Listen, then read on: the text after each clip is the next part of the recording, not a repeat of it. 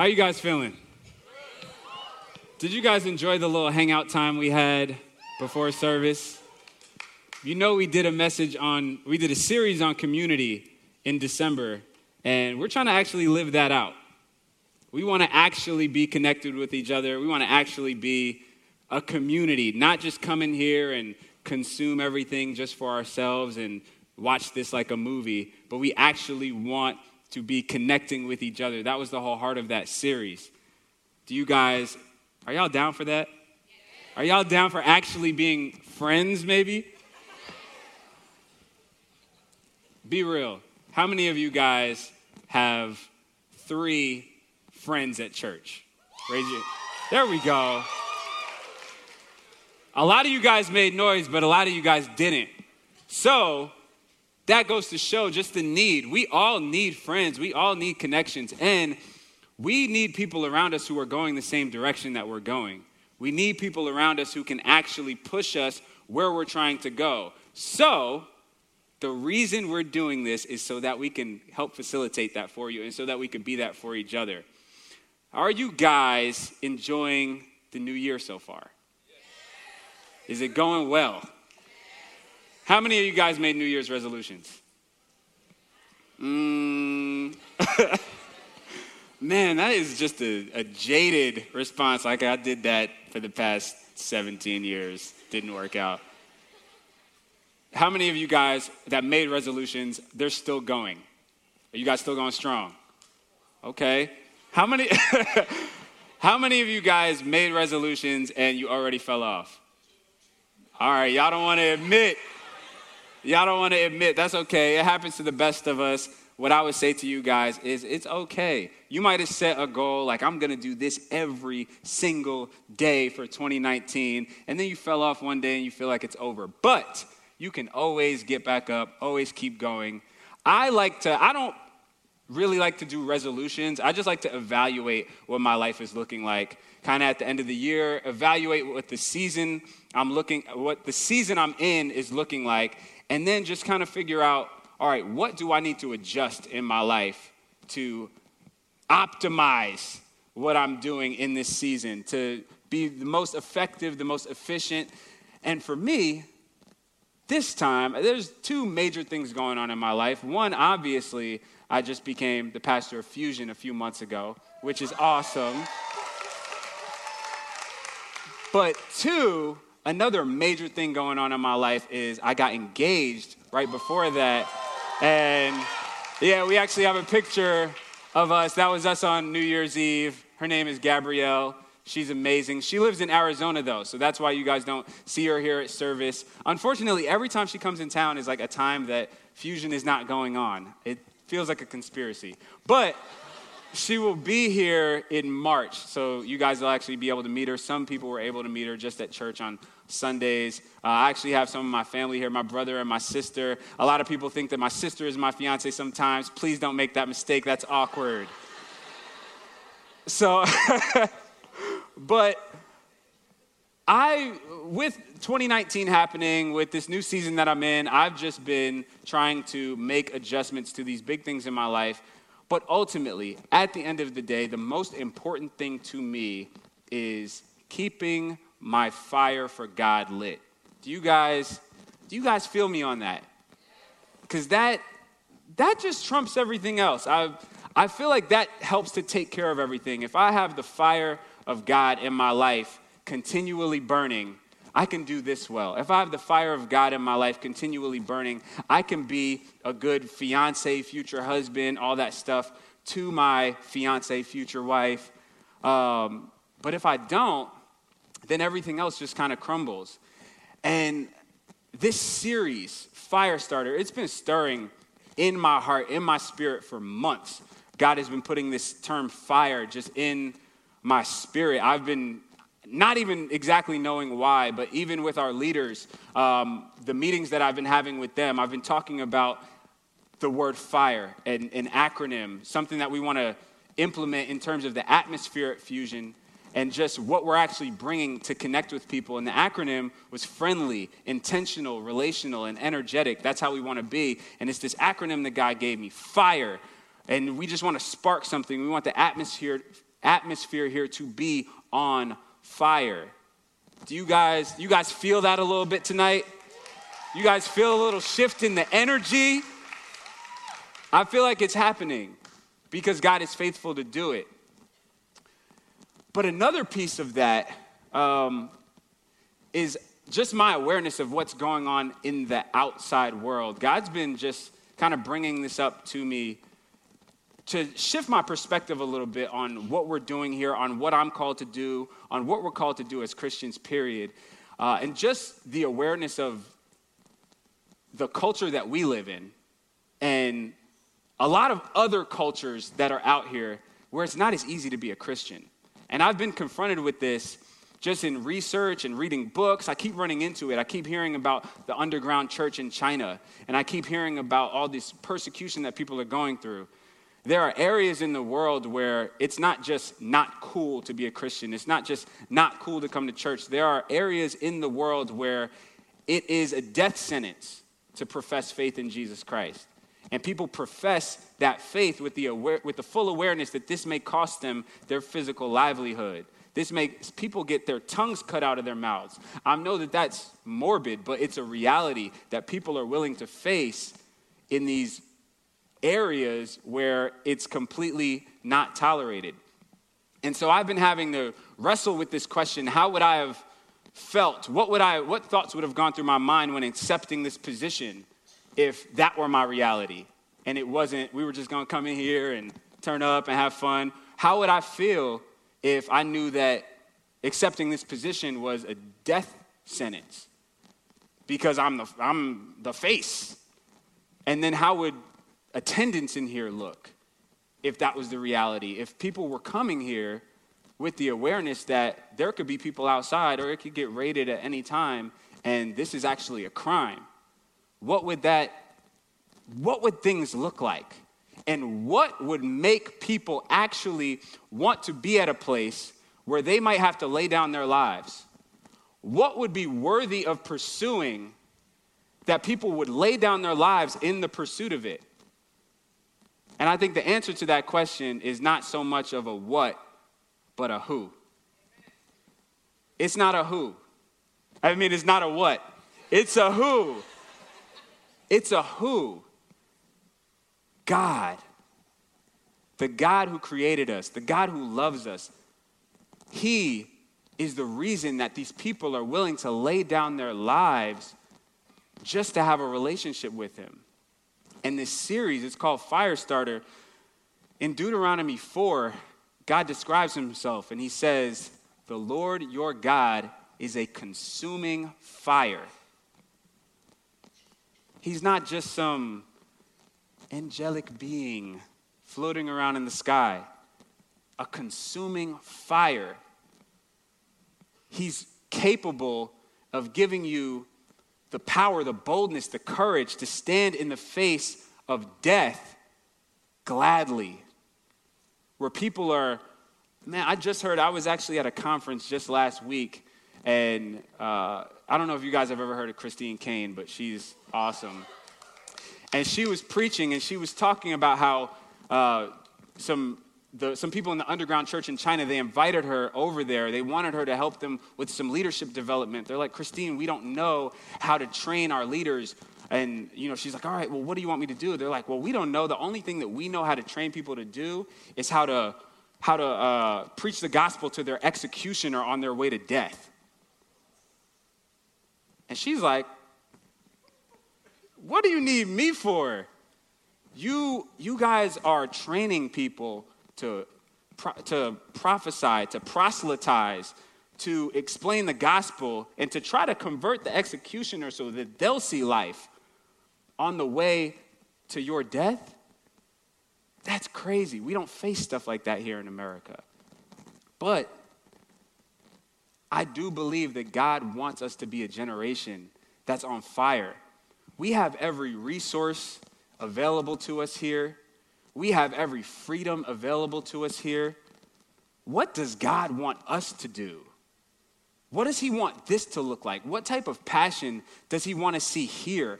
What does he want your life to look like when you have freedom to worship him, freedom to choose? What is that supposed to look like in your life?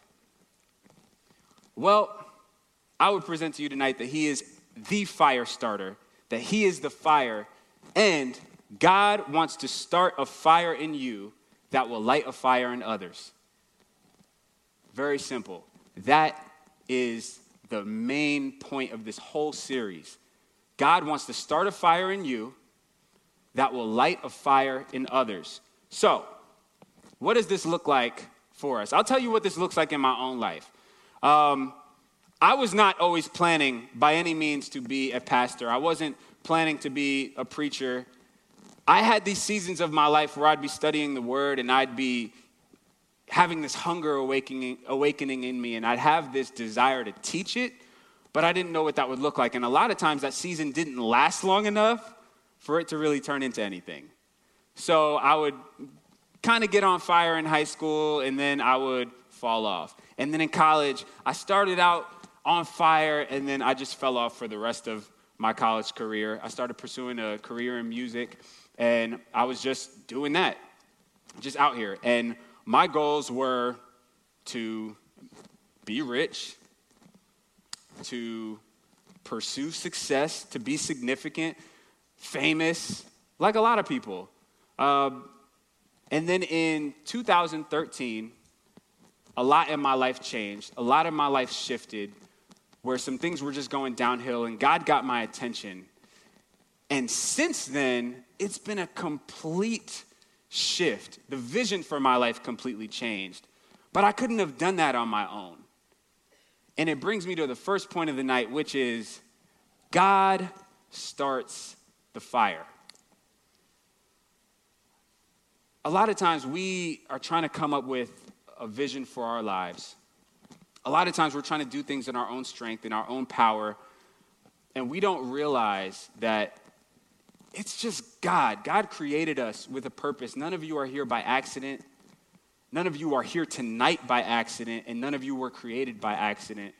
There is a God who loves you, who's with you, who's by your side through everything that you're dealing with, through everything that you're going through. And it's undoubtable. There's no doubt in my mind that he wants to start a fire in you. And I believe there are 3 steps that I can kind of sum it up in what that looks like. Step 1 to how God starts a fire in you. 1, you need to encounter God. That's the first step. You need to meet him. How does that happen? I want us to look at a story in the Bible. And I would encourage you guys to really, really, really read your Bible. I say this just about every message because it's so necessary. How many of you guys made a resolution that you want to actually read your Bible more this year? How many of you guys have been reading your Bible more this year? How many of you guys are seeing good results from that? Make some noise if you're seeing some good results from that. That's worth making some noise. The Bible, the Word of God, is alive and it's transforming. It's spoken by God. It's spirit. It's life. Jesus said, the words that I speak to you, they're spirit and they're life. Reading the Word of God will bring life to you. It will awaken you. So in the Bible, I was actually studying just this past week for the message, and I felt like God led me to this through a crazy experience that I'll tell you guys another time. But Genesis 28, this is about Jacob. And in this, Jacob is in this season in his life where it's crazy. I can't go into the whole story, but Jacob steals the birthright from his brother. The firstborn son is supposed to get the inheritance, the birthright, and the blessing from his father. Jacob is the younger brother and steals it from his brother. How he does that, you'll just have to read it. But his brother was so mad at this that he wanted to actually kill him. And so Jacob's parents, Isaac and Rebekah, they send him away for 2 reasons. 1 is they don't want Esau to kill him. 2, they want him to find a wife that's not from the people around them. They wanted him to find a wife where he can actually preserve the bloodline and marry. It's a little weird. He actually needed to marry within the family. I'm glad that I wasn't in that time. I appreciate what God did and what he was doing and the bloodline of Abraham and all that stuff and preserving it. I love it. I'm glad that I didn't have to be a part of that. But so Jacob is leaving there. He's on his way. They tell him to go to Rebekah's brother, where Rebekah's brother lives, his mother's brother, and to find a wife from among his children. So Jacob is just leaving. He's going out into unfamiliar territory. He's probably a little fearful. He's going out by himself into unfamiliar territory to go find a wife who he doesn't even know. He doesn't even know what she's about to look like. He doesn't know what the options are, It's like, go find a wife from among these people. It's like, okay, but I haven't seen those people. And that's my only group. All right. So he's on his way there, unfamiliar territory. And this is ancient Middle East, just traveling. A lot crazier than if we jump on a train or a bus or Uber or a plane. Like, it's not the same type of travel. So he's just out here. And he's traveling, and it says, meanwhile, Jacob left Beersheba, whatever that is, and traveled toward Haran, where he was supposed to be going. At sundown, he arrived at a good place to set up camp and stopped there for the night. Jacob found a stone to rest his head against and lay down to sleep. As he slept, he dreamed of a stairway that reached from the earth up to heaven, and he saw the angels of God going up and down the stairway. At the top of the stairway stood the Lord, and he said, I am the Lord, the God of your grandfather Abraham and the God of your father Isaac. The ground you are lying on belongs to you. I'm giving it to you and your descendants. Your descendants will be as numerous as the dust of the earth. They will spread out in all directions, to the west and to the east, to the north, to the south. This is getting crazy. He just laid down in the middle of where he was going, and things got crazy real quick. All the families of the earth will be blessed through you and your descendants. What's more, I am with you, and I will protect you wherever you go. One day, I will bring you back to this land. I will not leave you until I have finished giving you everything I have promised you. I would say that this is a picture of what God wants to do in a lot of your lives. You're going about your day. You may be moving and transitioning as a result of circumstances, and the God that created you wants to interrupt your story, wants to interject and insert himself in your life and introduce you to who he is. He wants to reveal himself to you and the plan that he has for you. Jacob was just trying to go get a wife and not get killed. God shows up, reveals who he is, that he's the God of all of the universe. I'm showing up to you in this dream as your God, and this is what I'm about to do through you. I'm about to do something bigger than you could ever even imagine. Then Jacob woke up from his sleep and said, surely the Lord is in this place, and I wasn't even aware of it.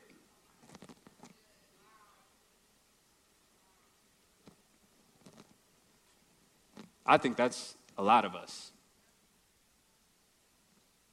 The Lord is in this place, and a lot of us are not even aware of it. We're not even able to recognize him.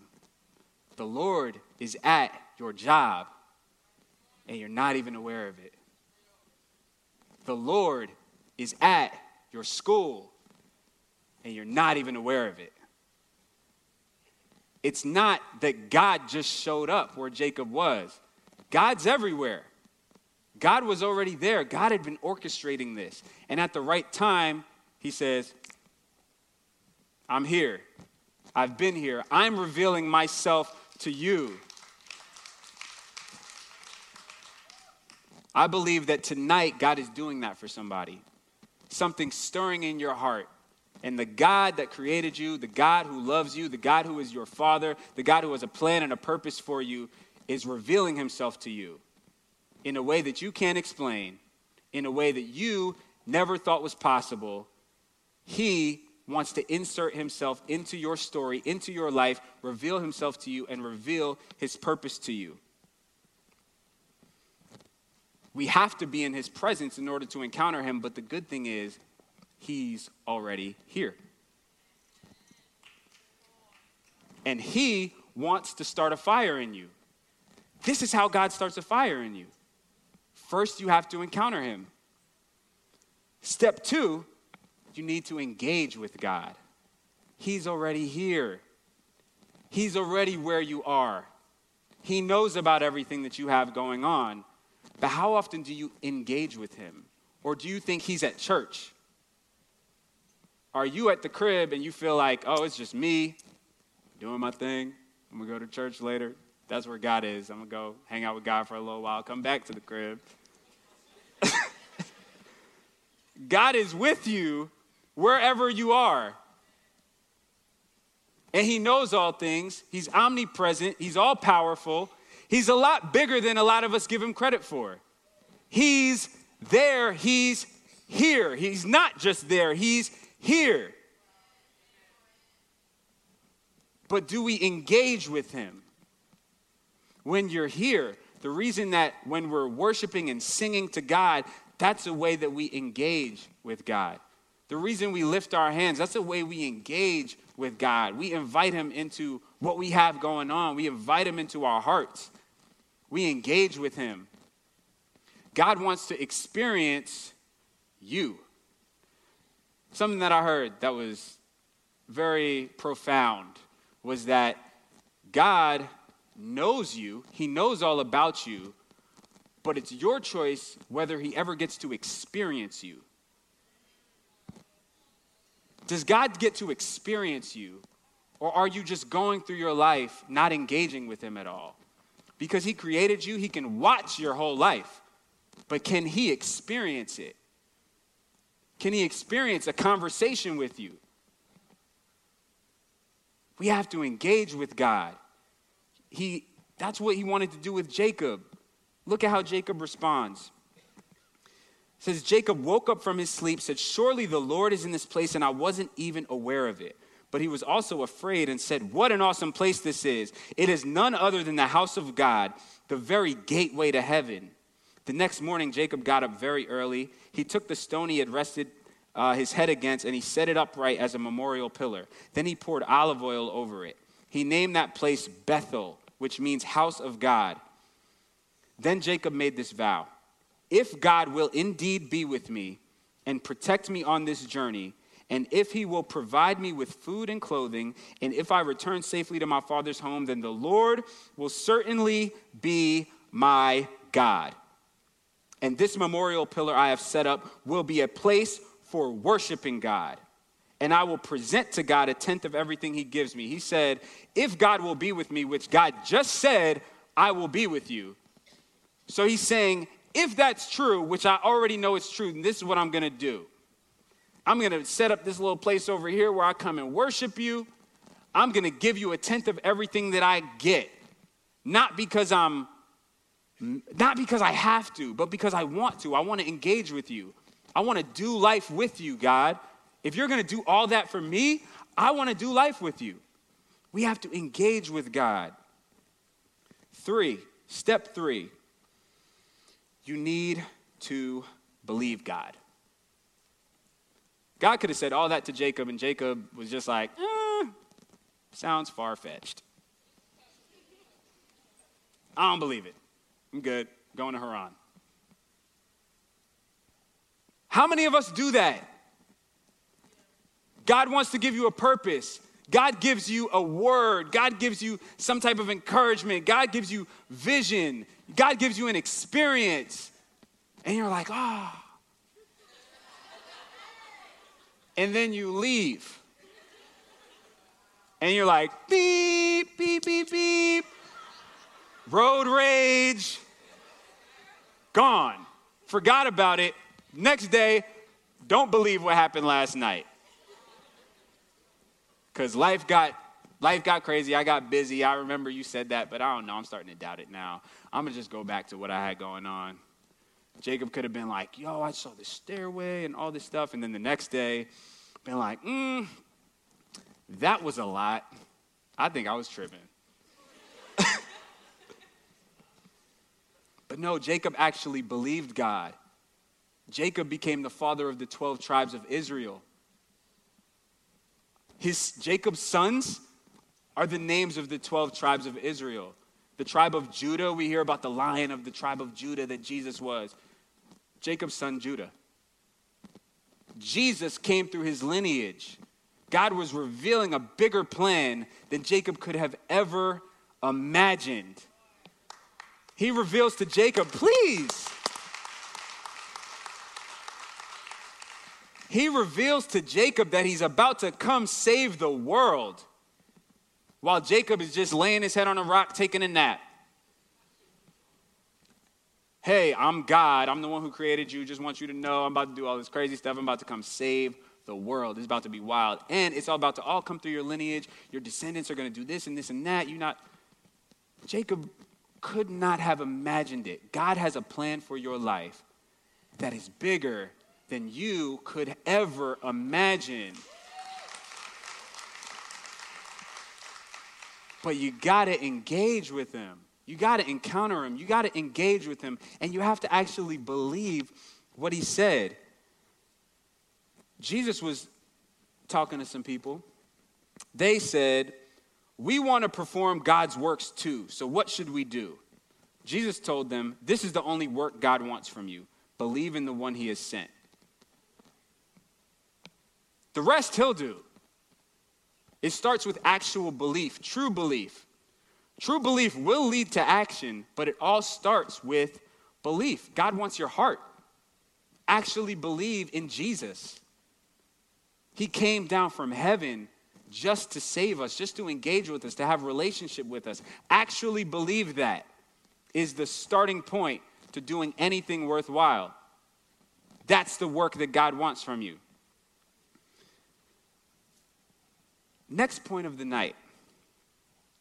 It starts with God starts the fire. Next, you stoke the fire or stop the fire. God will do the work of starting a fire in your life. We can be in here and we can ask him to set a fire in our souls. But what do you do when you leave here? To stoke means to keep it burning. You can either keep the fire burning in your life or you can stop the fire. I'll tell you how I endeavor to keep the fire burning in my life.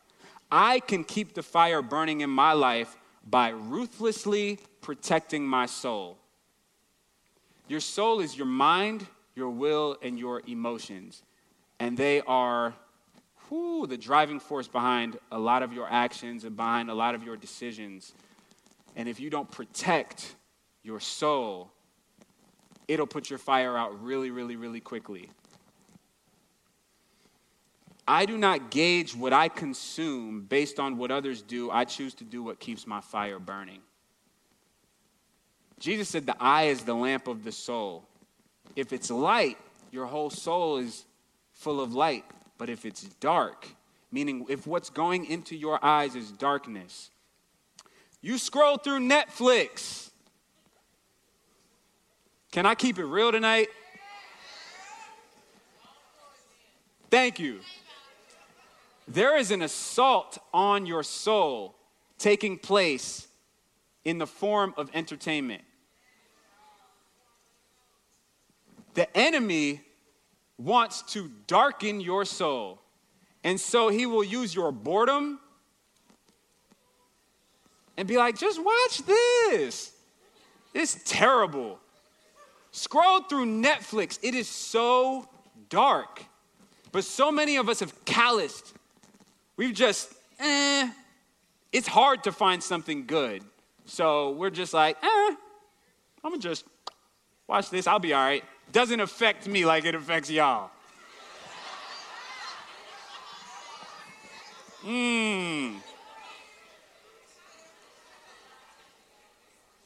Only reason I know is because I've done it and then I've been affected. And be like, it affects me. And that's why I have to ruthlessly protect my soul. It's only from falling. It's only from seeing the results. Unfortunately, many of us are hard-headed. And we don't learn from God just saying, hey, do the right thing. This is going to protect you. We don't learn from that. A lot of times we have to hit our heads, but how many times are you going to hit your head before you decide, I'm going to just stop hitting my head?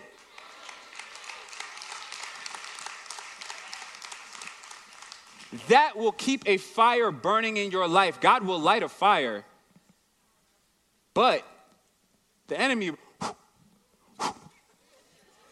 running up on you, trying to blow it out. Trust me. Them late night texts.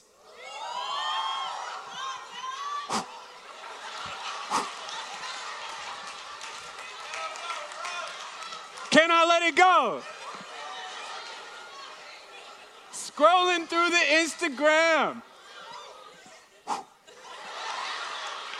You know you shouldn't follow her. You know you shouldn't follow him. The enemy's just like, you good? Trying to blow the fire out. I'm going to be real with y'all. There's not a lot of things that I can watch. There are not a lot of things that I can listen to. Why? Because the world is the world. So if I'm looking for the world to entertain me, a world that's full of darkness, what am I going to get? Darkness. But God wants to start a fire in us that we will keep going, that we will stoke. Praying to God, engaging with God, that keeps the fire burning. Listening to the right things, watching the right things, it keeps the fire burning. But you have to ruthlessly protect it because the enemy is ruthlessly attacking it. Everywhere you turn, you could just be trying to chill and not do anything crazy. But the world that we live in, they'll put it on billboards, they'll put it on commercials, they will put it on anything they can because there is a dark undercurrent. There is a dark enemy who's behind this trying to pump out messaging to you. It's not a coincidence that the world is getting darker and darker and darker. The enemy's running rampant, and the Bible says that he knows that his time is short. So what's he trying to do? Blow your fire out so that your time is short too. Or even if your time is long, it's ineffective.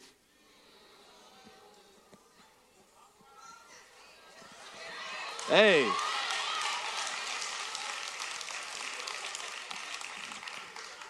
We all want to live lives of purpose. We all want to live lives that will mean something at the end of the day. We all want to affect people, but there's a way to do it. And it's not by just sitting back, chilling, doing what everybody else does. There's a way that God has told us to do this, and it's simple, but it's not easy. We have to engage with God. We have to do these things to keep the fire burning, because if you keep consuming things that will feed your flesh will consume your spirit. Somebody needs to write that down.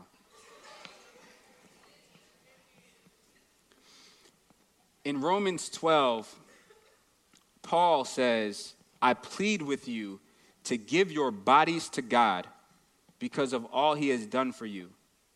Let them be a living and holy sacrifice, the kind he will find acceptable. This is truly the way to worship him. God wants us to give our whole selves as a sacrifice to him.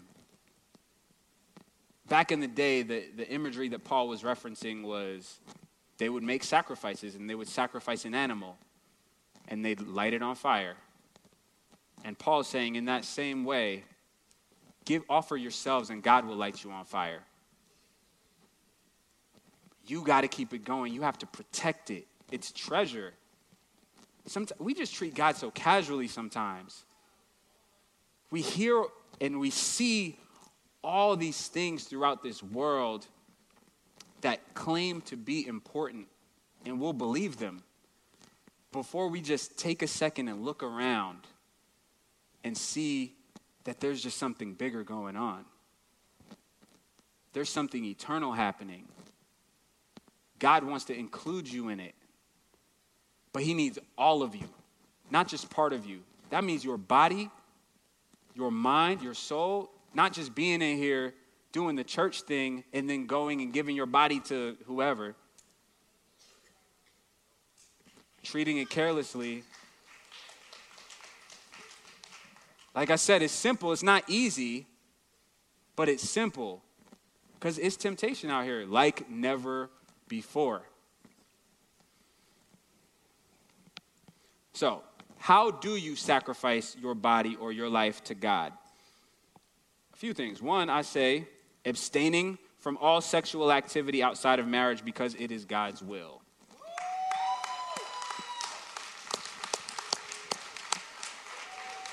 All right. I like that response. But it's not easy. I've been engaged for I've been dating for 3 years, and we have abstained by the grace of God. But it's not easy. It's not easy at all. We have to be ruthless about it. It has to be, hey, we're not going to do this, or we're not going to do this. There have to be boundaries set up, and you got to be ruthless, and sometimes it's uncomfortable. You know what made dating before Gabrielle really easy? Being serious about Jesus. Because people don't like it if they're not serious about Jesus. I just started things up real quick. I didn't engage with people and, let me not say that I didn't do that. I tried that before. All right? You just start talking, you start hanging out, you start connecting. Oh man, we got a lot in common. I wonder if she believes in Jesus.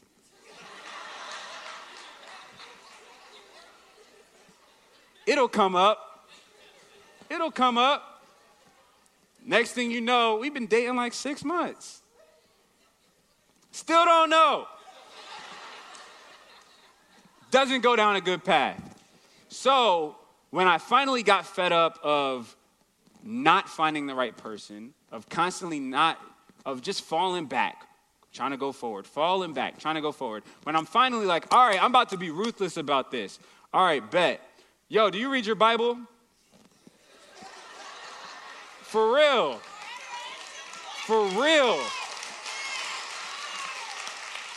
For real. Oh, you do? Word, what'd you read today?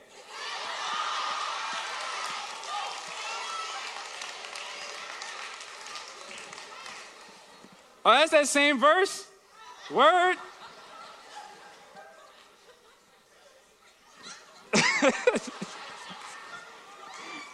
Or a lot of times I would get that's something I need to work on. I need to be reading more. Thanks for bringing that up. I need to be reading more. I'm like, all right.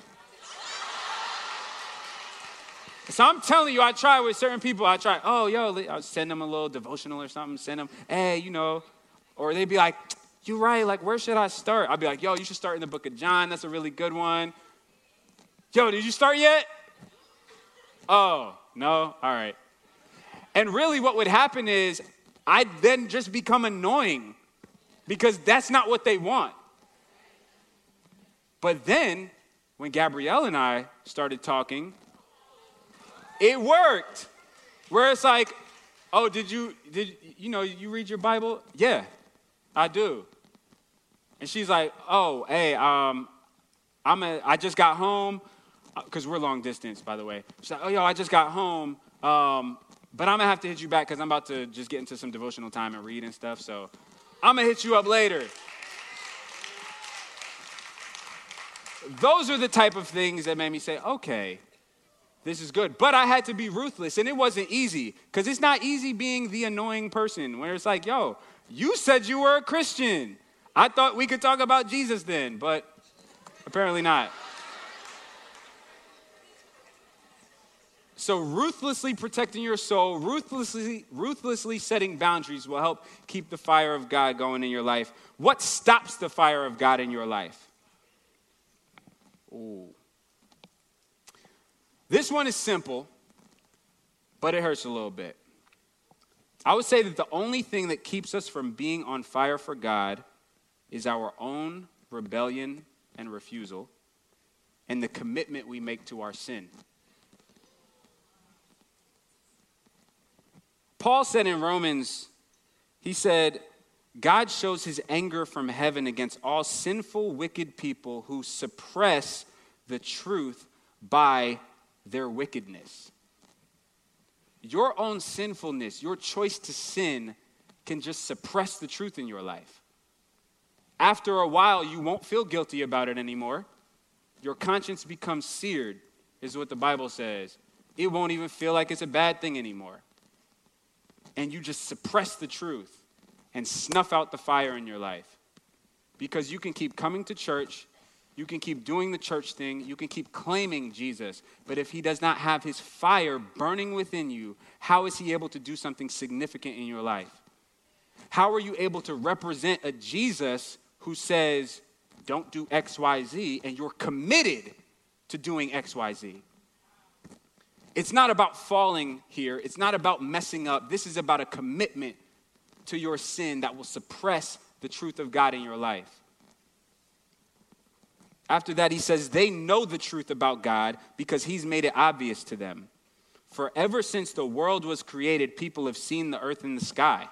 That's enough. Through everything God made, they can clearly see his invisible qualities, his eternal power and divine nature. So they have no excuse for not knowing God. Yes, they knew God, but they wouldn't worship him as God or even give him thanks. And they began to think up foolish ideas of what God was like.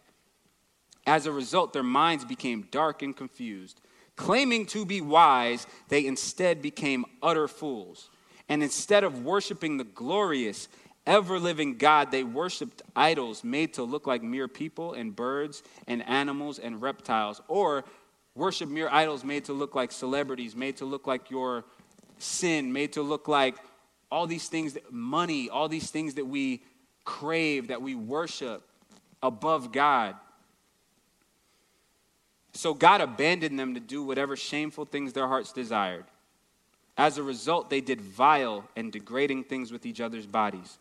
They traded the truth about God for a lie. So they worshiped and served the things God created instead of the Creator himself, who is worthy of eternal praise. Amen. Your own commitment to your sin can suppress the truth in your life and can snuff out a fire for God in you. And you can trade the truth of who God is for a lie. And that's what you do. You're just doing an exchange. God, that sounds good, but I like this over here, so I'm just going to swap that out. I'm guilty of it plenty of times in my life, but it's about coming to a knowledge of the truth and then making a decision. You cannot be in sin and on fire at the same time. You can't. You have to be ruthlessly attacking your sin. It's not this thing where everybody's asking you to be perfect.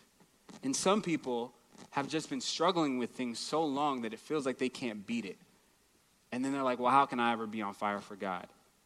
I would contend to you that God wants to invade your life, consume your life, and consume your sin. And it's not always an instant, but it is a process that he is faithful to see. It says that when we confess our sins to him, he's faithful and just to forgive us and to cleanse us. He is faithful to do that. He will do it, but we can't commit to our sin. We have to commit to him. Romans 12:2 says, don't copy the behavior and customs of this world, but let God transform you into a new person by changing the way you think. Then you will learn to know God's will for you, which is good and pleasing and perfect. He's saying that you can't even know what God wants if you're conforming to the way the world thinks. You'll become deceived and you'll think that God thinks the way that the world thinks. And that's where a lot of people are. They've gotten to this place of compromise in their mind where they think that the God who created us is limited to our values and our thinking that change every few years. It's this ongoing cycle in humanity that the stuff we're struggling with now is the stuff they were struggling with 2,000 years ago and we think is new. And God sees this bird's eye view, this eternal perspective, that it's this cycle that goes on, and you think this is new. And you think this stuff going on politically is new. And you think this stuff going on in your country and your society is new. It's not new. It's an ongoing cycle because humans are predictable. But God, he never changes. And so his word is the same regardless of when society changes their minds and doesn't agree with it. His word is the same. His viewpoint is the same, and he's still faithful to start a fire in us. He's still faithful to do something meaningful and purposeful in our lives if we'll submit to him. And he's still faithful to be better than anything that we could choose for ourselves. Any perspective, any opinion that we choose to adhere to that's opposed to him, that's opposed to his will, isn't good for us or anybody else. But we have to believe that and receive that. Point 3, God lights us on fire so he can light others on fire. He's chosen to make his appeal through you. Paul said that we are Christ's ambassadors. We represent him, and he is making his appeal to the world through us. But the only way we can actually be impactful, actually make a change in other people's lives, is by him starting a fire in us. We have to encounter him. We have to engage with him. And we have to believe him and allow him to do this.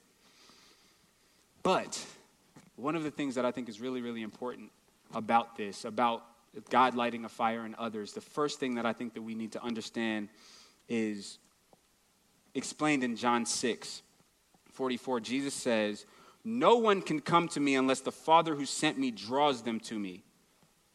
And at the last day, I will raise them up." And so then Paul says to Timothy, in 1 Timothy, he says, "I urge you, first of all, to pray for all people. Ask God to help them. Intercede on their behalf and give thanks for them." Thank God for what they're not thanking him for. "This is good and pleases God, our Savior, who wants everyone to be saved and to understand the truth." So what's being explained there is nobody can come to Jesus just because you explained the gospel well to them. It's not going to make sense to them. God has to open their hearts, open their minds. The Father has to draw them to him. But he says what we can do is we can pray for those people. So we can pray for the people in our lives that we want to see come to Jesus. We can pray for our family members. We can pray for the people around us, our coworkers, all these people that we see in this fallen, broken world going through crazy stuff, the people around us and ourselves. God wants us to pray for all people because he desires that we would all know him and that all people, would be saved. This whole concept of fire, I was wondering why God was even talking about this with me and why he was putting this word in my spirit and why this was important for us at Fusion. And I want to talk about, as we close out tonight, I want to talk about Elijah. How many of you guys know about the story of Elijah on Mount Carmel? It's a crazy, crazy story. In short, Elijah is a prophet during a time where it's not popular to follow God and where there are a lot of people worshiping a lot of other gods, doing a lot of crazy stuff. And he stands up for the living God and says, it's not going to rain here in Israel for 3 years. God actually honors it. It doesn't rain. So the culmination of this happens after about 3 years. Ahab, who's the king at the time, comes to Elijah. And in short, Elijah tells him to summon all of the prophets of these other gods, the prophets of Asherah and Baal, 400 of each. And he says this before his own people: "How long will you waver between two opinions? If the Lord is God, follow him. But if Baal is God, follow him. But the people said nothing. So Elijah says to the prophets of Baal, he says, get 2 bulls for us, and let Baal's prophets choose one for themselves, and let them cut it into pieces and put it on the wood, but not set fire to it. I'll prepare the other bull and put it on the wood, but not set fire to it. Same way they did sacrifices. Then you call on the name of your God, and I will call on the name of the Lord. The God who answers by fire, he is God. So he sets the stage by faith. Something's going to have to happen here. Somebody's God is going to answer. We've been talking enough, saying who's God, trying to explain it, having debates. Who's going to answer? All the prophets of Baal, they said, what you say is good. And so they set up their sacrifice. They start dancing around, doing all their stuff, crying out to Baal, cutting themselves, letting their blood drip, all this stuff. Nothing. Elijah says, maybe he's asleep. Shout louder. Oh, maybe he's on vacation. This is in the Bible, by the way. He says this. Maybe he's on vacation. Or maybe you just need to shout louder. Wake him up. Wake him up. Oh, nothing? Oh, that's crazy.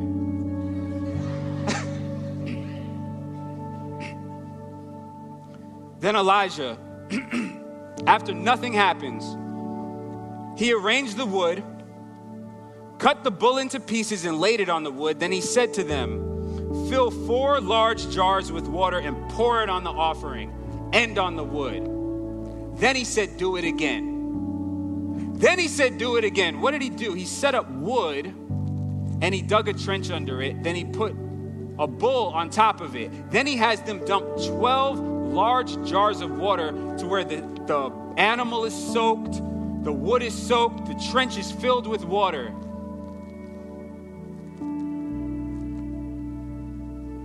Then he says this to God, answer me, Lord. Answer me so these people will know that you, Lord, are God and that you are turning their hearts back again. Then the fire of the Lord fell and burned up the sacrifice, the wood, the stones, the soil, and also licked up the water in the trench. Because he's alive. And he's not just about the talk, he's about the action.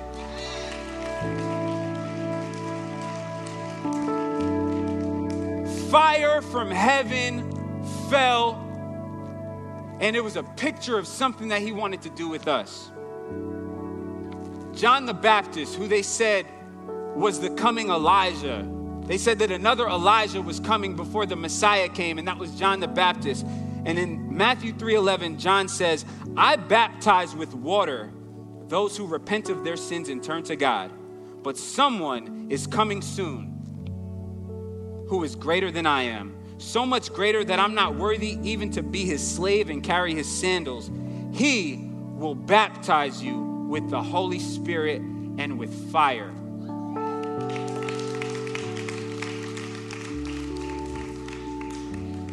It was crazy as I was studying this, God revealed this picture to me, this connection between the two stories. To baptize means to dip, to submerge, to sink, completely cover. 800 years before Jesus came, God spoke to Elijah and says, I want to do something that you won't even understand right now, but it's about to be crazy. I want you to baptize this thing by water. And then I will baptize it by fire. And then John says, I'm just baptizing you by water so that you'll repent. And that's great. But there's something that I can't do. There's something that we can't do for you as men.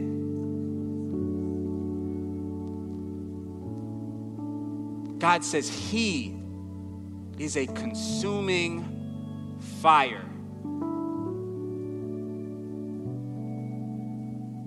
And that he will baptize you, will submerge you, will dip you in himself, will consume you in his spirit. That's not debate worthy.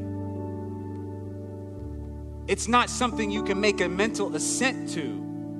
It just has to happen.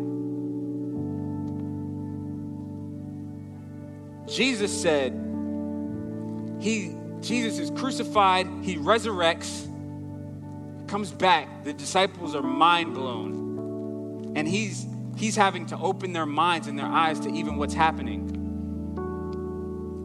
And he says, yes, it was written long ago that the Messiah would suffer and die and rise from the dead on the third day.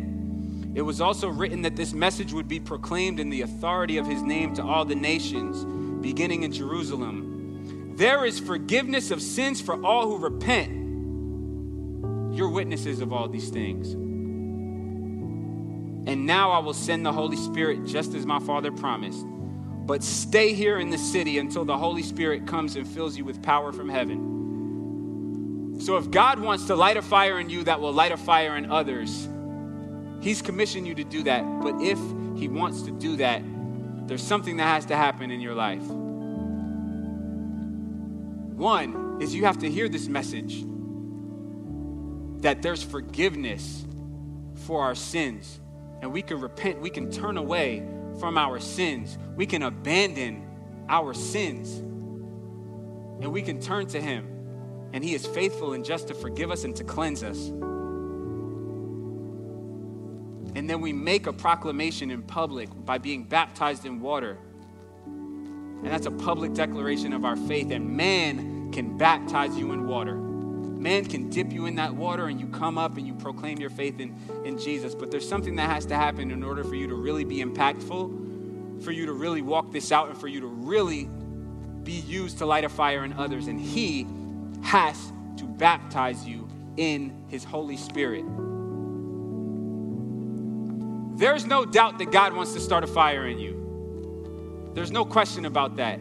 He left heaven just to come here, and he died a criminal's death. You know what I learned earlier about crucifixion? One of the things that I didn't know is that it was the Romans who implemented it, but they wouldn't even allow you to be crucified if you were a Roman citizen. You could have been terrible. And as a Roman citizen, they're like, oh no, you're not going to be crucified. That's too much. It was reserved for slaves, for nobodies, for the worst of criminals. And Jesus, who committed no sin, Jesus, who committed no crime, willingly was crucified and then resurrected from the dead just so that we could have relationship with him. He's done enough. There's no doubt about his love for you. The question is, where's your love for him? Where's your heart at for him? I want to give us an opportunity with every head bowed, every eye closed.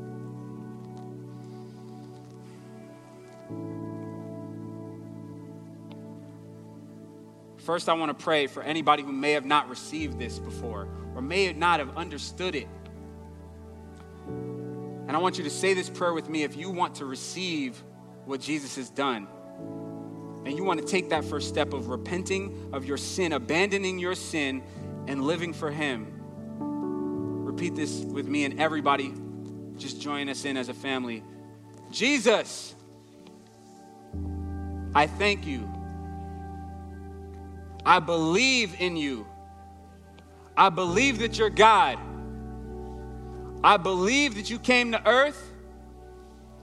You died for my sins. You resurrected, and you have the power to forgive me. I receive that from you. And I establish you as the leader of my life. I submit my life to you. I lay my life down for you, just like you laid your life down for me. I love you. I appreciate you. I believe you have the best for me. I believe you have a purpose for me. I believe you have a plan for me. And I will walk in it for the rest of my life. In Jesus' name, amen.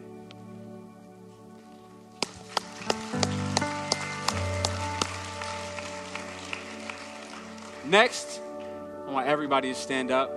I want our prayer leaders to come down to the altar. I want to say a prayer for us, and I want to offer an opportunity for you to pray with people. I believe that the God who answers by fire, he is God. Does anybody else believe that? Does anybody else believe that we serve a God who's alive?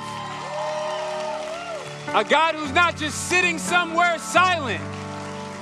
A God who will respond. I believe that God wants to answer us in a way only he can. There are people down here who are ready. If you have said that prayer before, if you've already committed your life to Jesus, if you've already been baptized by water and you want to be baptized by the Holy Spirit, there are going to be people down here who can lead you in that. If you just said that prayer of salvation, I encourage you, we have a welcome center right through the doors after service where you can sign up to be baptized by water. I want to pray for us. Give us an opportunity to worship God, and then you can come down to the altar in the midst of that if you want to receive the baptism of the Holy Spirit. God, thank you for your word. Thank you for your Son, Jesus. Lord, I pray that you would be glorified in our lives, Lord, that we would be able to submit ourselves to you. God, open our hearts to actually live out what we talked about here tonight, Lord. And as we take this time to worship you and praise you, Lord, I just ask that you would answer us by fire. You would answer us by your Spirit. That you would sweep over us, God, in a wildfire. It's the wind that pushes the fire to consume everything. The word spirit is the same as the word wind. Ruach means wind and spirit. Pneuma in Greek means wind and spirit. It is by your Spirit that the fire will spread, God. So we thank you for it and we receive it in Jesus' name. Amen.